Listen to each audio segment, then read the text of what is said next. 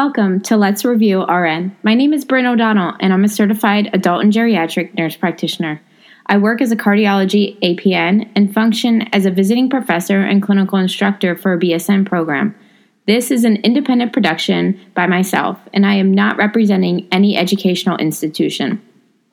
My goal is to deliver a condensed but robust review on topics primarily discussed in Adult Health 1 and 2 and some pieces of pharmacology of a bachelor degree nursing program. Over the years, I've learned that students have an immense amount of confusion and questions when they leave didactic, which makes applying what they are learning nearly impossible to the clinical setting. I want to break down the basics so that you can continue to build upon your knowledge and put the pieces together. Hi everyone, and welcome back to Let's Review RN. I recently went over a quick review of acute kidney injury and then also summarized diastolic and systolic heart failure last week and the pathophysiology behind the symptoms associated with acute exacerbation of heart failure. In medicine, we use the term acute often, and it's important to understand that this references something that is short in duration, and most often it's in combination with a recent onset. That being said, acute kidney injury, or sometimes referred to as acute renal failure, is a sudden episode of kidney failure or kidney damage where the kidney has decreased renal function manifested by an increase in serum creatinine and BUN, with or without reduced urine output. The spectrum of injury ranges from mild to severe, sometimes requiring renal replacement therapy, also known as dialysis.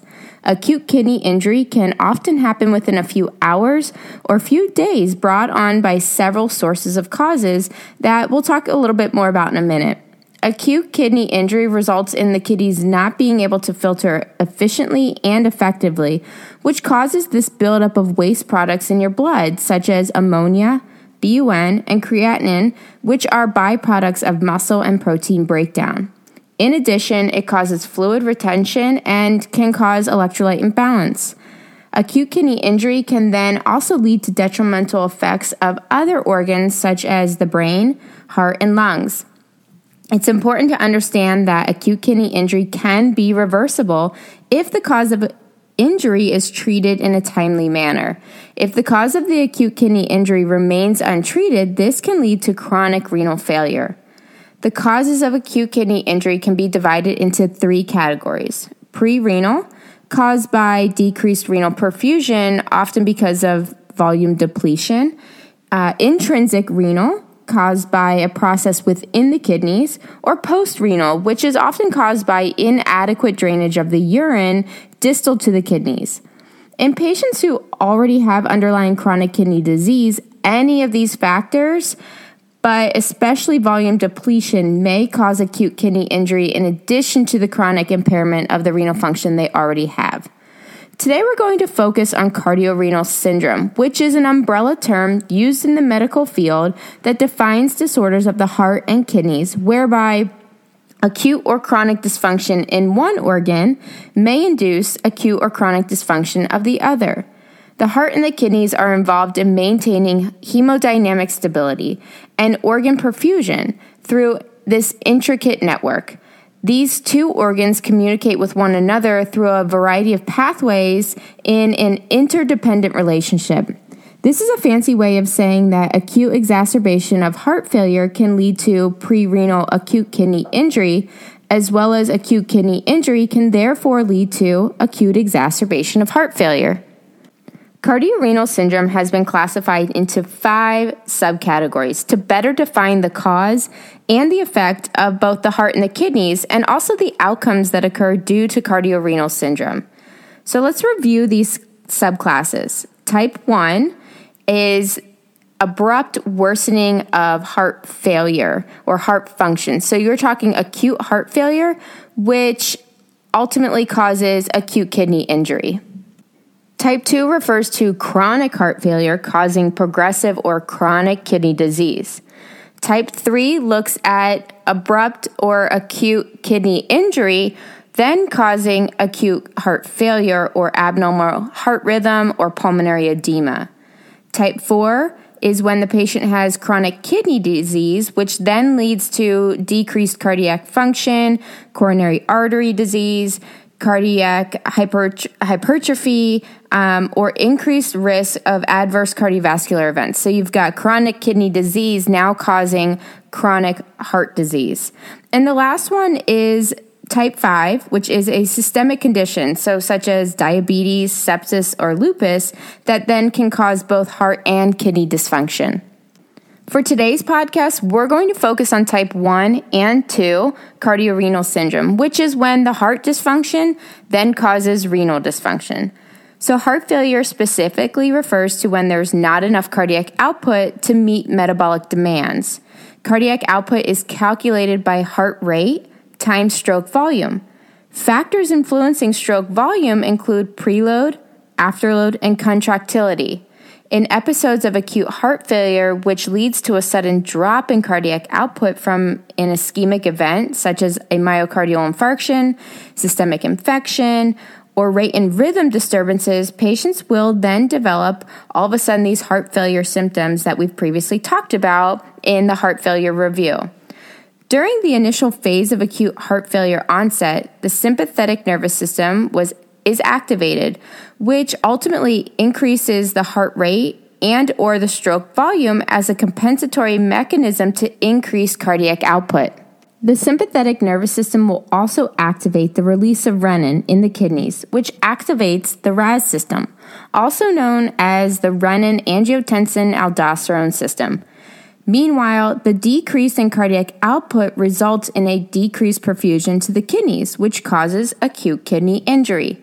Remember, pre-renal acute kidney injury is decreased perfusion, whether that be from volume depletion such as dehydration, vomiting, or diarrhea, or now we're talking about a different pre-renal cause of acute kidney injury due to decreased cardiac output.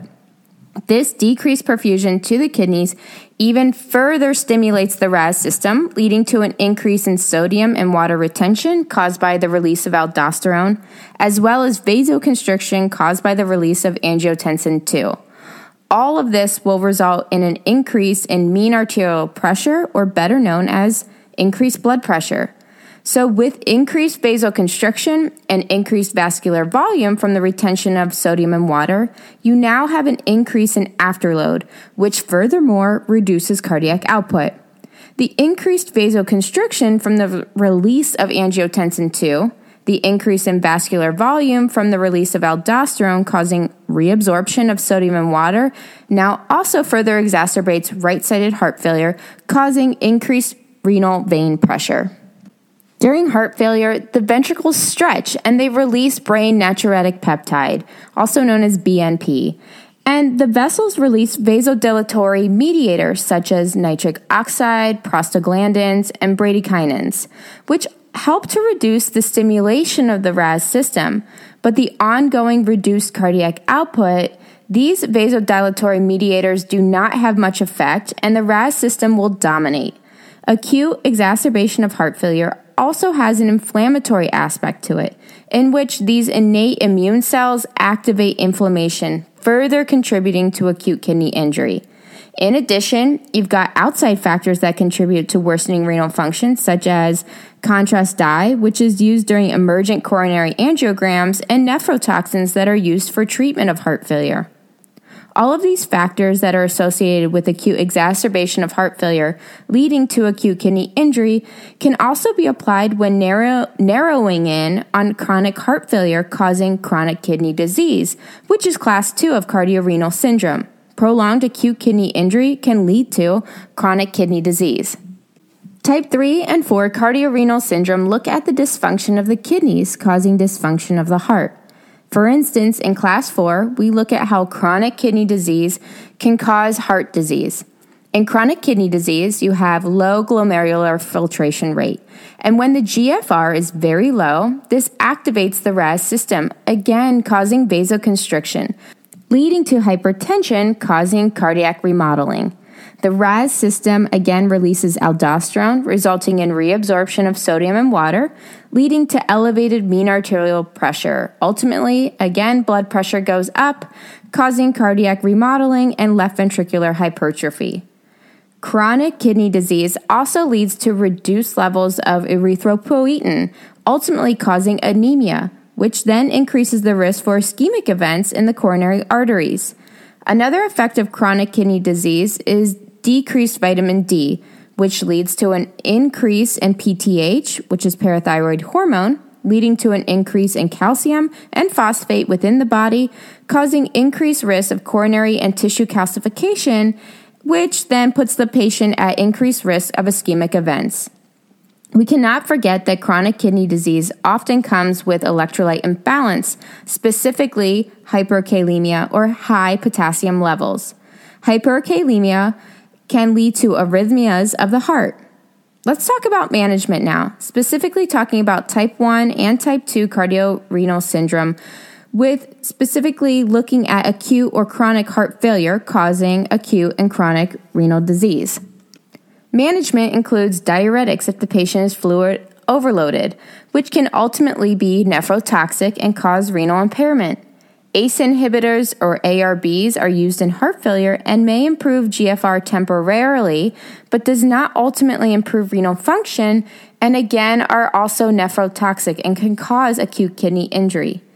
Intravenous vasodilators are used. Inotropic drugs for patients who have experienced cardiogenic shock are used, and ultrafiltration or dialysis are used in patients with acute decompensated heart failure that are then resistant to diuretics. Cardiorenal syndrome is tricky to manage, and you often can see worsening renal function and worsening GFR as you diurese the patients to minimize their fluid overload, with the hopes that once the fluid is removed, your kidneys then, or the patient's kidneys, will do a U-turn and improve. I hope you all enjoyed today's episode of Let's Review RN. Remember, you can always find me on Instagram and Facebook at Let's Review RN, and I look forward to having you guys back next week. This podcast is for general information review purposes only. It does not constitute the practice of medicine or nursing. The use of this information or any materials provided by Let's Review RN are at the user's own risk. This content is not intended to be a substitute for educational teachings through students' educational institutes or organizations.